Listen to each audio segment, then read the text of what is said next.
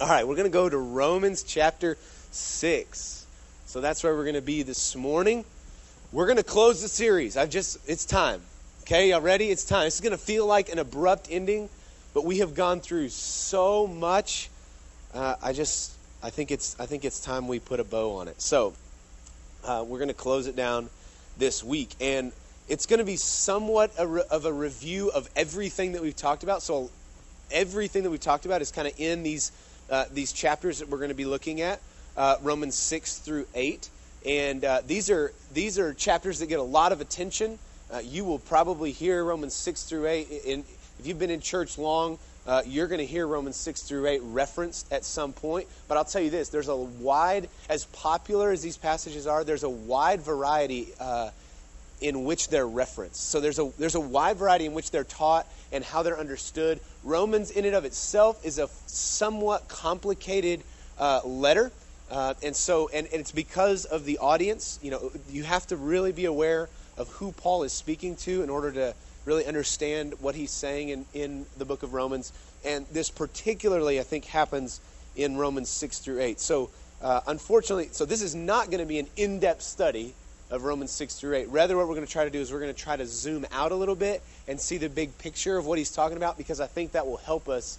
Because a lot of times we go to Romans 6 through 8, we pick out a couple of things from those passages, and we say right things, but it's just in wrong context. And so we're going to try to look at the broader context of Romans 6 through 8 and see if we can figure out what Paul is talking about. But last week we finished up our discussion on Jesus' instruction to do what? You remember? Last 2 weeks. Oh man, friends. Yeah, take up your cross. Okay. Whew. Okay, what did he say? Take up your cross, but what was first? Deny yourself. There, okay, now you're here. Welcome. All right. Deny yourself, take up your cross, and follow me, right? So we discussed what that was. We've been talking about the cross. We've been talking about the reality of what he would have been saying there. This is our 8th week of this series. So if you want to go back, you can do that on our podcast. John James here makes that real easy on the big worldwide internet.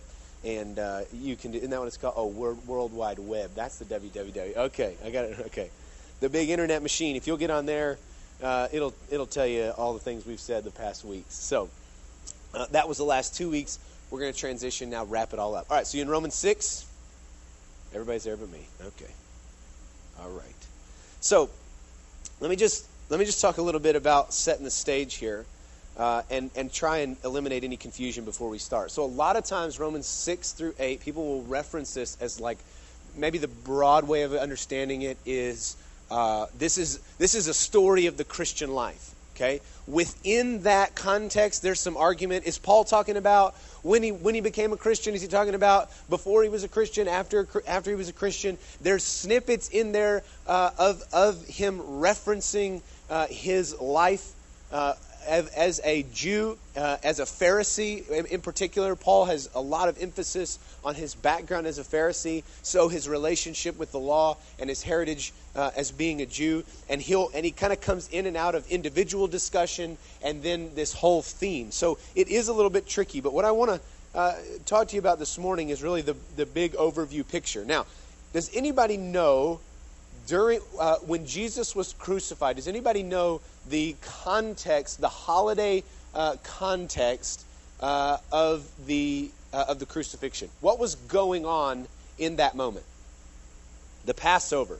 Now, what is the Passover? What if we say the Passover is going on? What does that mean that people were doing if Passover was occurring? Anybody? What's it a reference to? Exodus, right?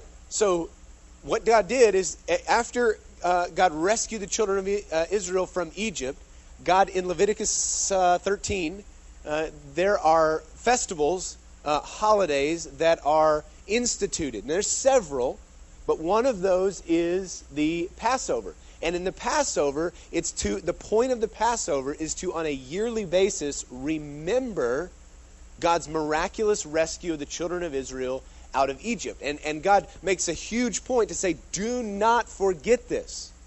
over and over and over, you've got to tell generation after generation after generation of my freedom that I brought to you from slavery in Egypt, of the freedom that I brought. And you've got to remember this over and over and over. Now, last week, or 2 weeks ago, we talked about how there is absolutely no accident that Jesus died when he died, right? And we talked about that culturally, that he died on a cross, a Roman cross, and that wasn't an accident, right? That God intended. He could have died in any cultural setting, but God intentionally placed Jesus at that moment. He died on that cross, right? You also have to know that timing is intentional during the year, that it matters that Jesus was crucified on Passover. These things are connected. The celebration of the Exodus and what God did in the Exodus, the sacrifice. What did they have to sacrifice in place of blood of the lamb over the doorpost, which saved them, and then they were rescued from Egypt. They were baptized into the Red Sea, right? And slavery was crushed behind them, and they were walking into freedom, right? It's a picture of our salvation. Now, what Paul's going to do, so we understand that, what Paul's going to do is he's going to pick up that theme, and if we're not looking for it, we're going to miss it. But what Paul's doing, he's not telling in Romans 6-8, he's not telling about the experience of the Christian life. He's telling about the new Exodus. And if we just go into fragments of Romans 6-8, we're going to miss that. But I want us to think about it for just a second. Let's think about the themes of the Exodus. The first theme of the Exodus is the overthrowing of the powers of evil, right? What did it say as God is speaking to Moses, what does God say that he hears from his people? Yeah, he hears their cries. They were totally entrenched in slavery. And God says, I have heard the cries of my people. And when the scriptures reference the Egyptians and the context that slavery existed in, there's no such thing as pretty slavery. It was oppressive, it was dehumanizing, it was shameful, and the Israelites were experiencing the toxicity of slavery, and their cries because of it had come to the heavens. And God said, I have heard my people, and I'm moving to action. Okay? So one of the big themes of the Exodus is the overthrow of the powers of evil. The second huge theme is the rescue of God's people as they pass through the Red Sea, right?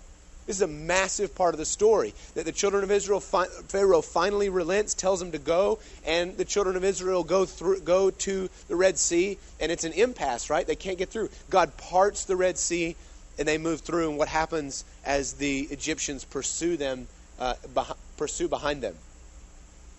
The waters collapse, and the Egyptians are crushed, right? So a huge theme is the rescue of God's people as they pass through the Red Sea. What happens next? What does God give next? He quickly establishes them as a people. He calls Moses up to the mountain, and he gives the law. This is huge. The Ten Commandments come. This is the beginning as God lays out the law. Now, this is a huge part of what it is to be a Jew. It is to observe the law, to hold the law. The law comes from God and is holy.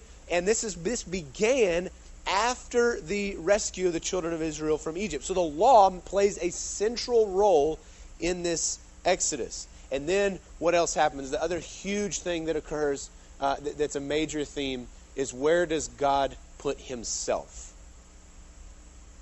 After they're rescued, there's the giving of the law. Where does he put himself? Yeah, the tabernacle, which is where? Yeah, right amongst the people, right? God's presence is not this far-off thing. God's presence comes and is amongst his people. Okay, so you got that? So you got the themes. It's an overthrow of the power of evil. It's a rescue as they cross through the Red Sea. It's the giving of the law, and it's God establishing his presence amongst his people. This is what happens in the Exodus. Now, what's Paul doing, again, in Romans 6-8, is he's telling about the new Exodus. So this is what God is doing. This is what he did then. This is how he set the stage. This is how it connects to what has happened in Christ Jesus. So he's retelling the story of the Exodus in its new context. Let's go to Romans 6. All right, we're going to read a bunch, so hang in there. We're going to read 1 through 11 here. What shall we say then? Are we to continue in sin that grace may abound? By no means. How can we who died to sin still live in it? Do you not know that all of us who have been baptized into Christ Jesus were baptized into his death? We were buried, therefore, with him by baptism into death, in order that just as Christ was raised from the dead by the glory of the Father, we too might walk in the newness of life. For if we have been united with him in a death like his, we shall certainly be united with him in a resurrection like his. We know that our old self was crucified with him in order that the body of sin might be brought to nothing, so that we would no longer be, what's that word? Enslaved to sin. Notice these things. For one who has died has been set free from sin. Now, if we have died with Christ, we believe that we will also live with him. We know that Christ, being raised from the dead, will never die again. Death no longer has dominion over him. For the death he died to sin once for all. But the life he lives to God. So you must also consider yourselves dead to sin and alive to God in Christ Jesus. Okay, so if we were to replace the word sin here with Egypt. If we were to replace sin with Egypt and we were to read that story, we would go, okay, what he's talking about is he's talking about a work that Jesus did in death to overthrow this power of the Egyptians, right? That's in the context of the Exodus. In the new Exodus, what is the enslaving power? Sin. I know I get on this soapbox all the time, but if you understand sin as the bad things you do, you're going to miss it. Sin is not the bad things that you do. Those are sins. That's the product of what sin is. Sin is a failure of worship. Sin is missing the mark. Sin is idolatry of self. It is me being God apart from God. And sin also in the Scriptures is given a power. It's a dark and sinful, I shouldn't use that word because that's the same word. It is a sinister, evil power. Okay? It's not my misbehavior. If that's what I believe, then what I'm going to believe is that Jesus died to make bad behaving people good behaving people. And if I believe in him and act right, then I'll go to heaven someday. And that is not at all the gospel. What we're reading here in Romans 6 and what occurred in Egypt is that there was a power that existed over the people that kept them from being who God had called them to be. Right? That power of slavery, they were enslaved and they were not able to operate in who God had called them to be. They were not able to flourish as his people because of this oppressive force of Egypt. And what Paul is doing is he's saying it's the exact same thing. You are not thriving as who you are because of this oppressive force of evil. If you'll read Romans 6 through 8, sin is referred to as a person. Sin is personified in Romans 6 through 8 as a power, right? And we have to understand that. So what does he say? What's the first thing that occurs? That in Jesus' death, that power is overthrown. In those first 11 verses, what do we see? That Jesus' death destroyed that power of sin. That's why he said, we have what to sin? Died to it. Because Christ's death overthrew the powers of sin. What else does he say here? He says that, let me find it, that the body of sin, verse 6, might be brought to nothing, so that we would no longer be enslaved to sin. What else is he talking about here? He says, if we have died with Christ, we believe we will also, what? Live with him. We know that Christ, being raised from the dead, will never die again. Death no longer has dominion over him. What's this talking about? Freedom. You see it? Think about this. When the children of Israel moved through the Red Sea, had Egypt not been crushed in their wake, they would go to bed at night, and what would they be thinking about?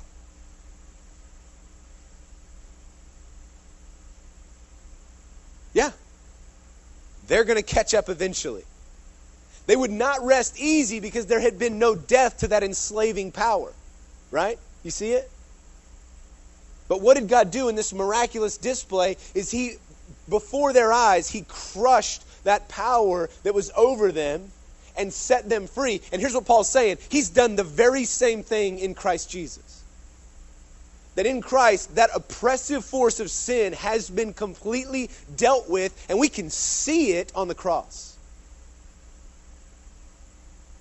That if you have died, you have been set free from sin. Death no longer has dominion over you. You see it? He's talking about that baptism into death, which means resurrection life. Okay, go to you're staying in chapter 6. Let's go to, I told you this was going to be fast. Go to verse 20. Just maybe flip over one page. We're going to go to verse 20.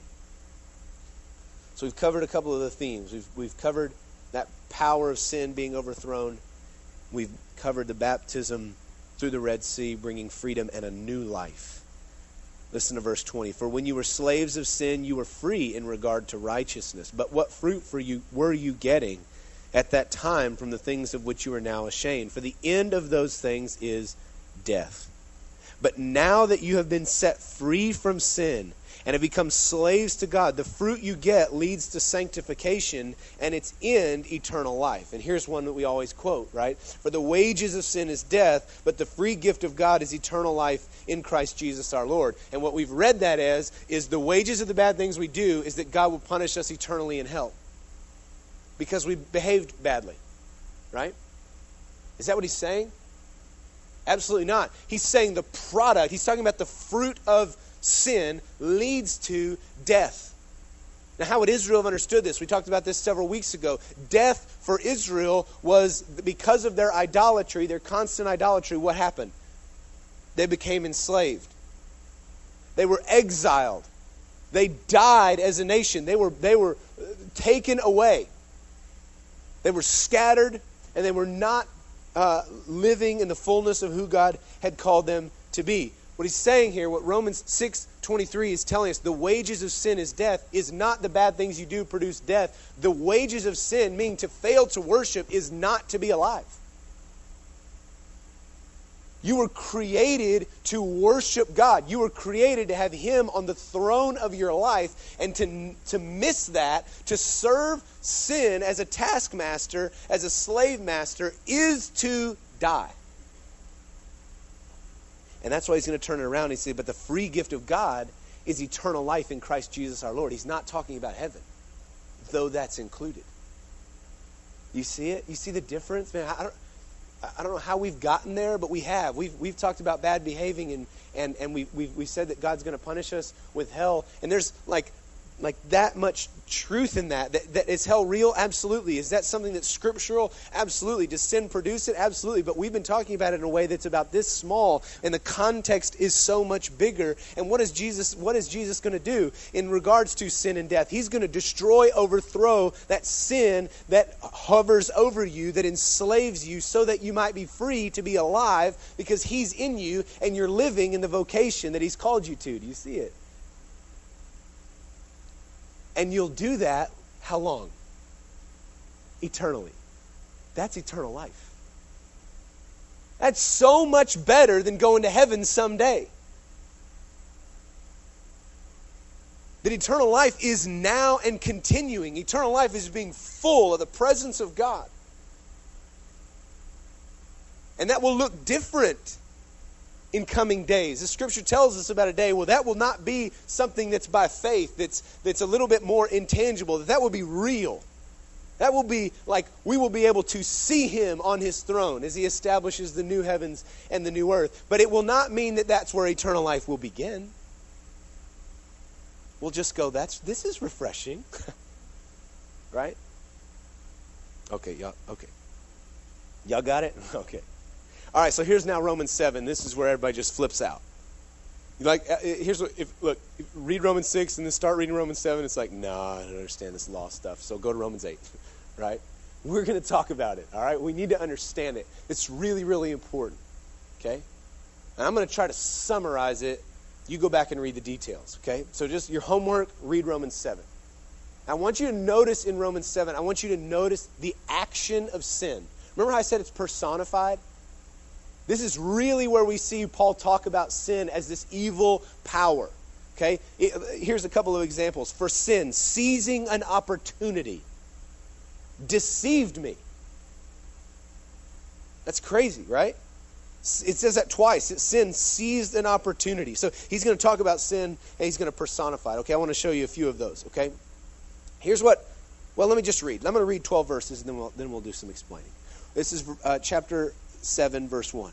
Or do you not know, brothers, for I am speaking to those who know the law, that the law is binding on a person only as long as he lives. For a married woman is bound by law to her husband while he lives, but if her husband dies, she is released from the law of marriage. Accordingly, she will be called an adulteress if she lives with another man while her husband is alive. But if her husband dies, she is free from that law, and if she marries another man, she is not an adulteress. Okay, you get all tracking? Verse 4. Come on, smile. Okay. Likewise, my brothers, you also have died to the law through the body of Christ, so that you may belong to another, to him who has been raised from the dead, in order that we may bear fruit to God. You see it? In order that. That's purpose. In order that what? Why has all this happened? You may bear fruit to God. That's production of righteousness. Do you see it? That's worship. That's who you were created to be. Salvation is linked to purpose. Okay? In order that you may bear fruit for God. Verse 5. For while we were living in the flesh, our sinful passions, aroused by the law, were at work in our members to bear fruit for death. But now we are released from the law, having died to that which held us captive, so that we serve in the new way of the Spirit and not in the old way of the written code. Okay, so if we just stop there, we might go, Paul, what are you saying? That the law is bad? It was a glorious thing that God would give us the law. This is God's righteousness revealed. This is how we're to live. And you're saying it's bad, and then he's going to say, what shall we say then? The law is sin? No, by no means. Now this is a really interesting statement. Yet if it had not been for the law, I would have not known sin.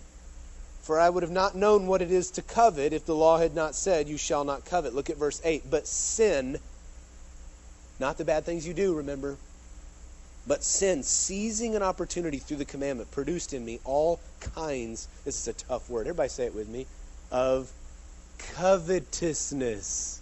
Okay, that's a tough one to say fast. At weddings, I always dread the phrase, please pray with me, because I always mess it up. Always. Y'all say it fast. That's not easy. It's like a tongue twister. Please pray. So that's how it always comes out when I do it. Okay. But sin, seizing an opportunity through the commandment, produced in me all kinds of covetousness. For apart from the law, sin lies dead. Now that's strange. We're going to understand it. I was once alive apart from the law, but when the commandment came, sin came alive and I died. The very commandment that promised life proved to be death to me. Look at here. For sin, seizing an opportunity through the commandment, deceived me, and through it killed me. So the law is holy, and the commandment is holy and righteous and good. All right, we're going to read one more verse.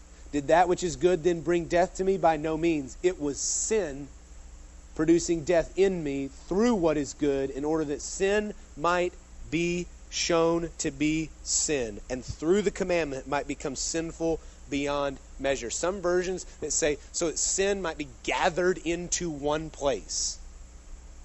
It's really a strange way of saying it. Let me try and summarize. So, Paul is wrestling with this tension that now exists. It says, now wait a minute, so what do we do with the law? Because remember, the law is a foundational principle of the Exodus. So he's going, what are we going to do with the law? So what did the law do? The law identified sin, but the law is good. So how did that work? Well, he says it. Had the law not said don't covet, I would have not known what it was to not covet. But then he kind of uses this language about sin, that sin seized an opportunity through the law, and it deceived him. How did sin deceive him in the law? Well, what did it say? The same thing that that the enemy said to Adam and Eve in the garden is the exact same thing that sin says again to the person that observes the law. You can do this. The law is what? The righteous standard of God, isn't it? So is it good? Yes. Now what happened to Adam and Eve in the garden? Let's move all the way back there. What happened to Adam and Eve in the garden? What did the enemy say? Yeah, don't you know that this is the tree of the knowledge of good and evil, and that if you'll eat of it, you'll be like him? You can be him? And they go, oh yeah, that's pretty good. Now we would say this, is the knowledge of good and evil in and of itself a bad thing? No. But it's not life. It's not life. And what does the law say? The law says that this is the standard of God. And what does sin do? Seizing an opportunity, it deceives him. It says, John, you see this standard? You can do that. Try really hard. Be really good. You can do that. You can be righteous. You can meet that requirement. So the law in and of itself, by identifying righteousness, is not bad. But what sin did, that taskmaster, that slave driver, says to us, you work for that. You produce that righteousness that God is speaking about. And then what happens? And then so this phrase that the law gathered sin to itself. And here's the deal. I want you to just think about sin as an evil power with vast armies, okay?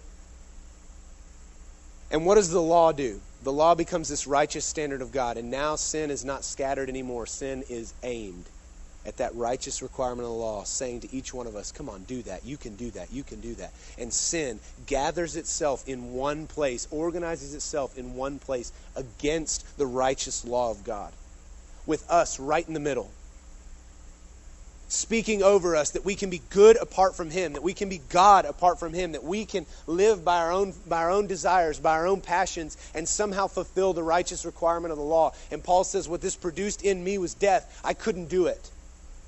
He's going to talk about it later. He's going to say, the good that I wanted to do, I couldn't do. That's not talking about after he's a believer. He's talking about this tension that was in him, what sin did in him after he saw the righteous requirement of the law. And then came Christ.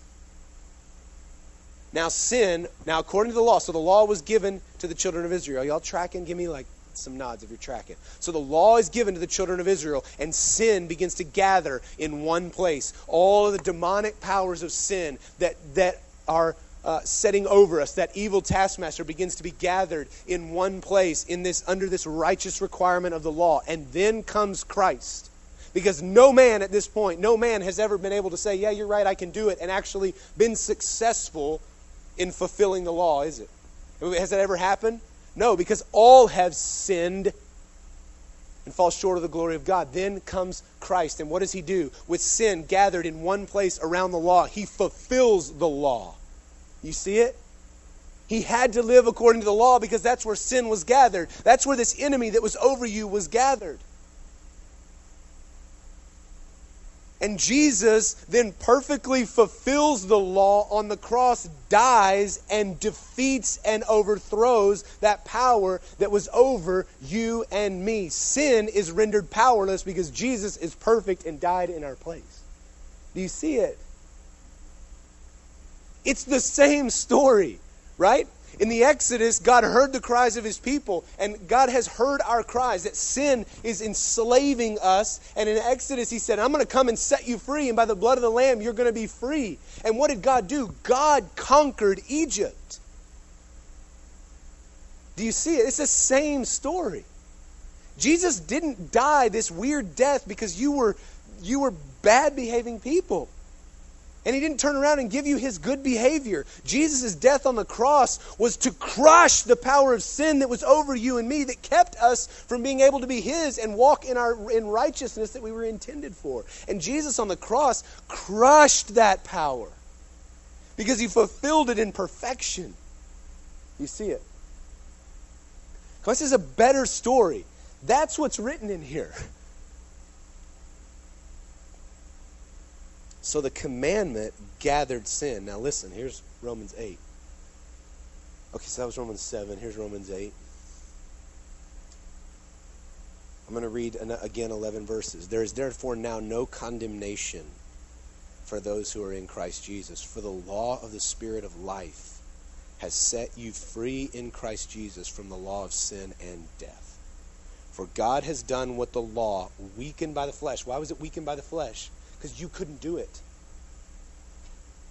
What the law, weakened by the flesh, could not do, by sending his own Son in the likeness of sinful flesh, and for sin, he condemned sin in the flesh. Do y'all see it? Do y'all see it more as a battle? The rescuing love of God has overthrown the power that kept us from him, and now in him we're free to know him.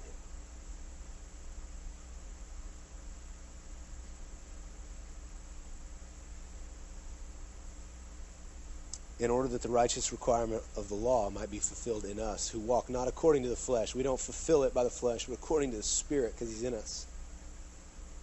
For those who live according to the flesh set their minds on the flesh, but those who live according to the Spirit set their minds on the things of the Spirit. For to set the mind on the flesh is death, but to set the mind on the Spirit is life and peace. For the mind that is set on the flesh is hostile to God. It does not submit to God's law. Indeed, it cannot. Those who are in the flesh cannot please God.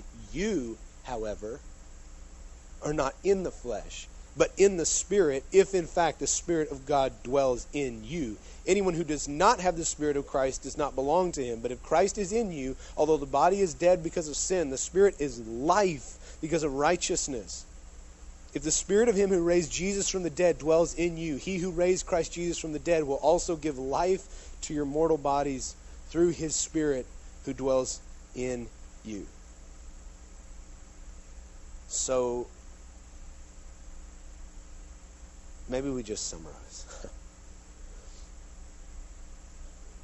Jesus called a certain kind of people to himself. Who did he call? He said, "Come to me, all who are..." You ever use these words, weary and heavy laden? No. Tired and broken. And what does he say? I'm going to give you what? I'm going to give you rest. Why? For my burden is easy, and my yoke, the weight, is light. So what in the world is he talking about? How does this apply to you? What gospel are you to now be preaching? I just want you to consider this for a minute. I want you to think about it.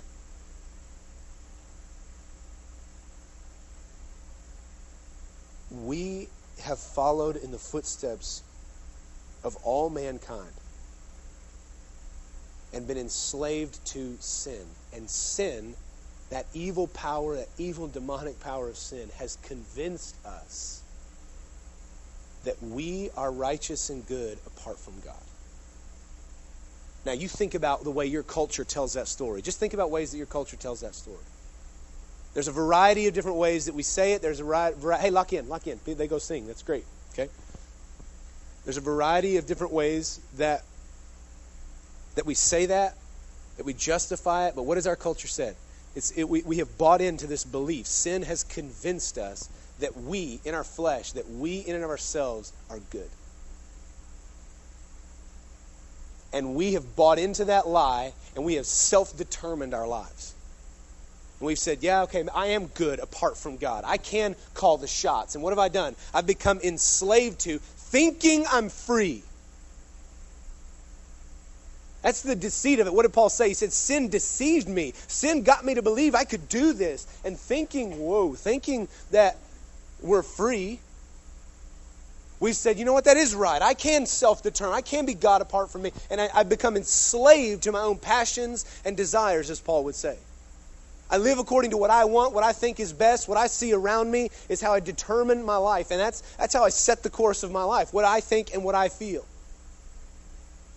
And some of us have believed this gospel. If I'll just add Jesus in, I'll get to heaven at the end. If I'll just be moral, then I'll add Jesus at the end. That's not what happened. You're still a slave to yourself. And sin has written the most brilliant story in that you believe that you're free while you're a slave. So then what is salvation? Salvation occurs when the grace of God opens your eyes and you realize that you're a slave. oh my gosh, I bought into this. And you see the reality of what you're in. That's when the cry comes. When did the cry from Egypt come?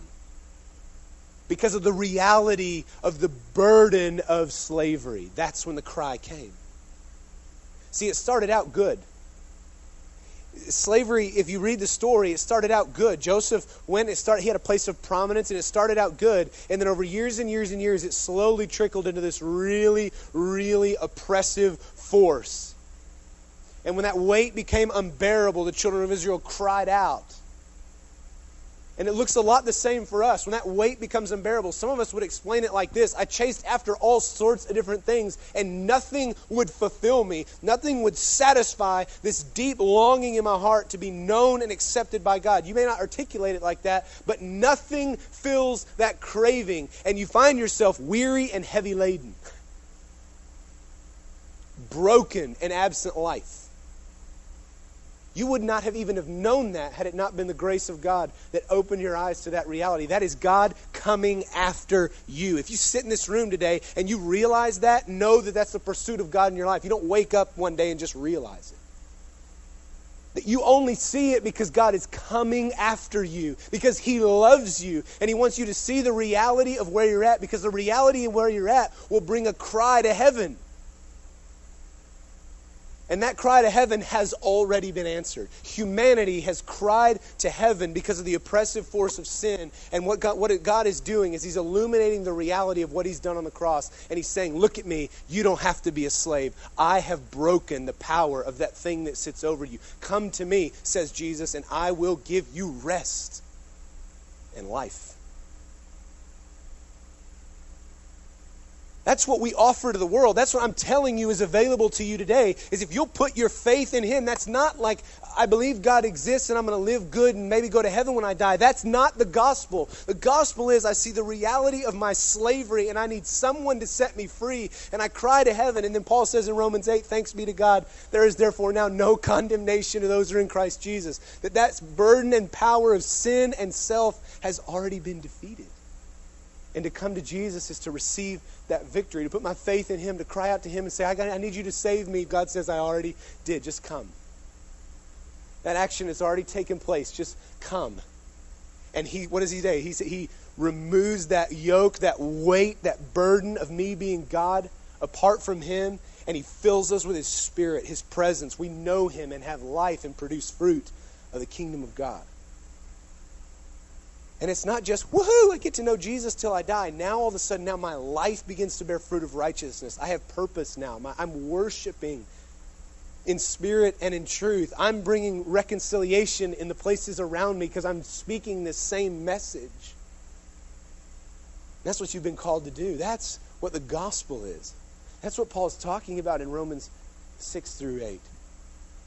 The Exodus has happened again. And the power of sin has been crushed by the grace of God through Christ Jesus in His death, burial, and resurrection. It's been offered to you and me.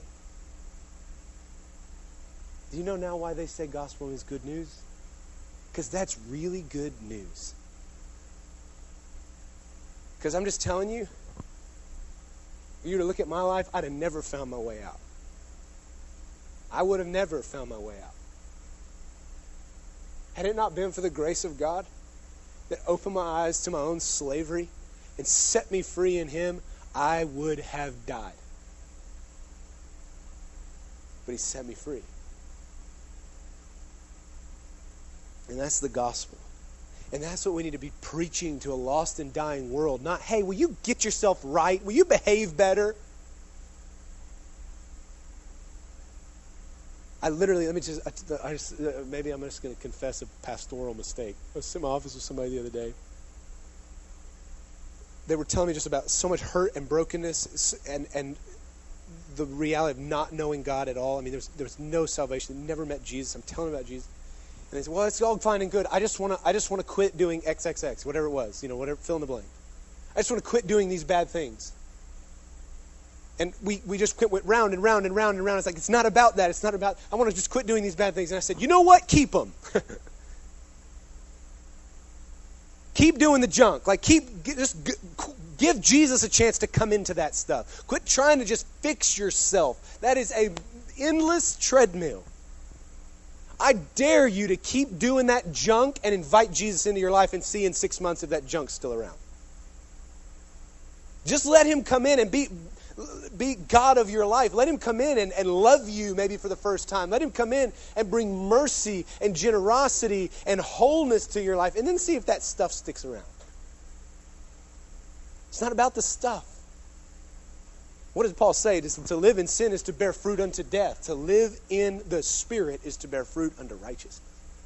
We're telling the world to bear fruit unto righteousness, absent telling them about the one that brings life to their mortal bodies, right? Absent telling them about the one that brings the life in here. Yo, with me? Preach the gospel, not good behavior. Okay? Okay. I think that's a wrap. Are we good? I'm starting to sweat a little bit. Y'all are getting uncomfortable. Let's pray. God, thank you so much for this story. And thank you that it's not just a story. Like, it's real. It's actual. We can experience this life that you've promised in Christ. Thank you that power of sin that was over me is broken. Thank you that I'm not a slave anymore. Thank you that I know freedom, that we can know freedom in Christ Jesus. And God, I pray that you would empower us to preach this very message. I pray that we would not sell the gospel short. It is life to a dying world. And I pray we would preach it in boldness and in authority, with love. And God, we thank you for what you've done on the cross. We thank you for what you've taught us over the last 8 weeks. And I just pray that the reality of the cross and what you have done there would sink deeply into our being. And I pray these things in Jesus' name. Amen. Amen. All right. Y'all did great. 8 weeks, y'all did great. We'll talk about like daisies and puppy dogs and rainbow, just, fun, fluffy stuff for the next 8 weeks just to balance it out. See y'all later.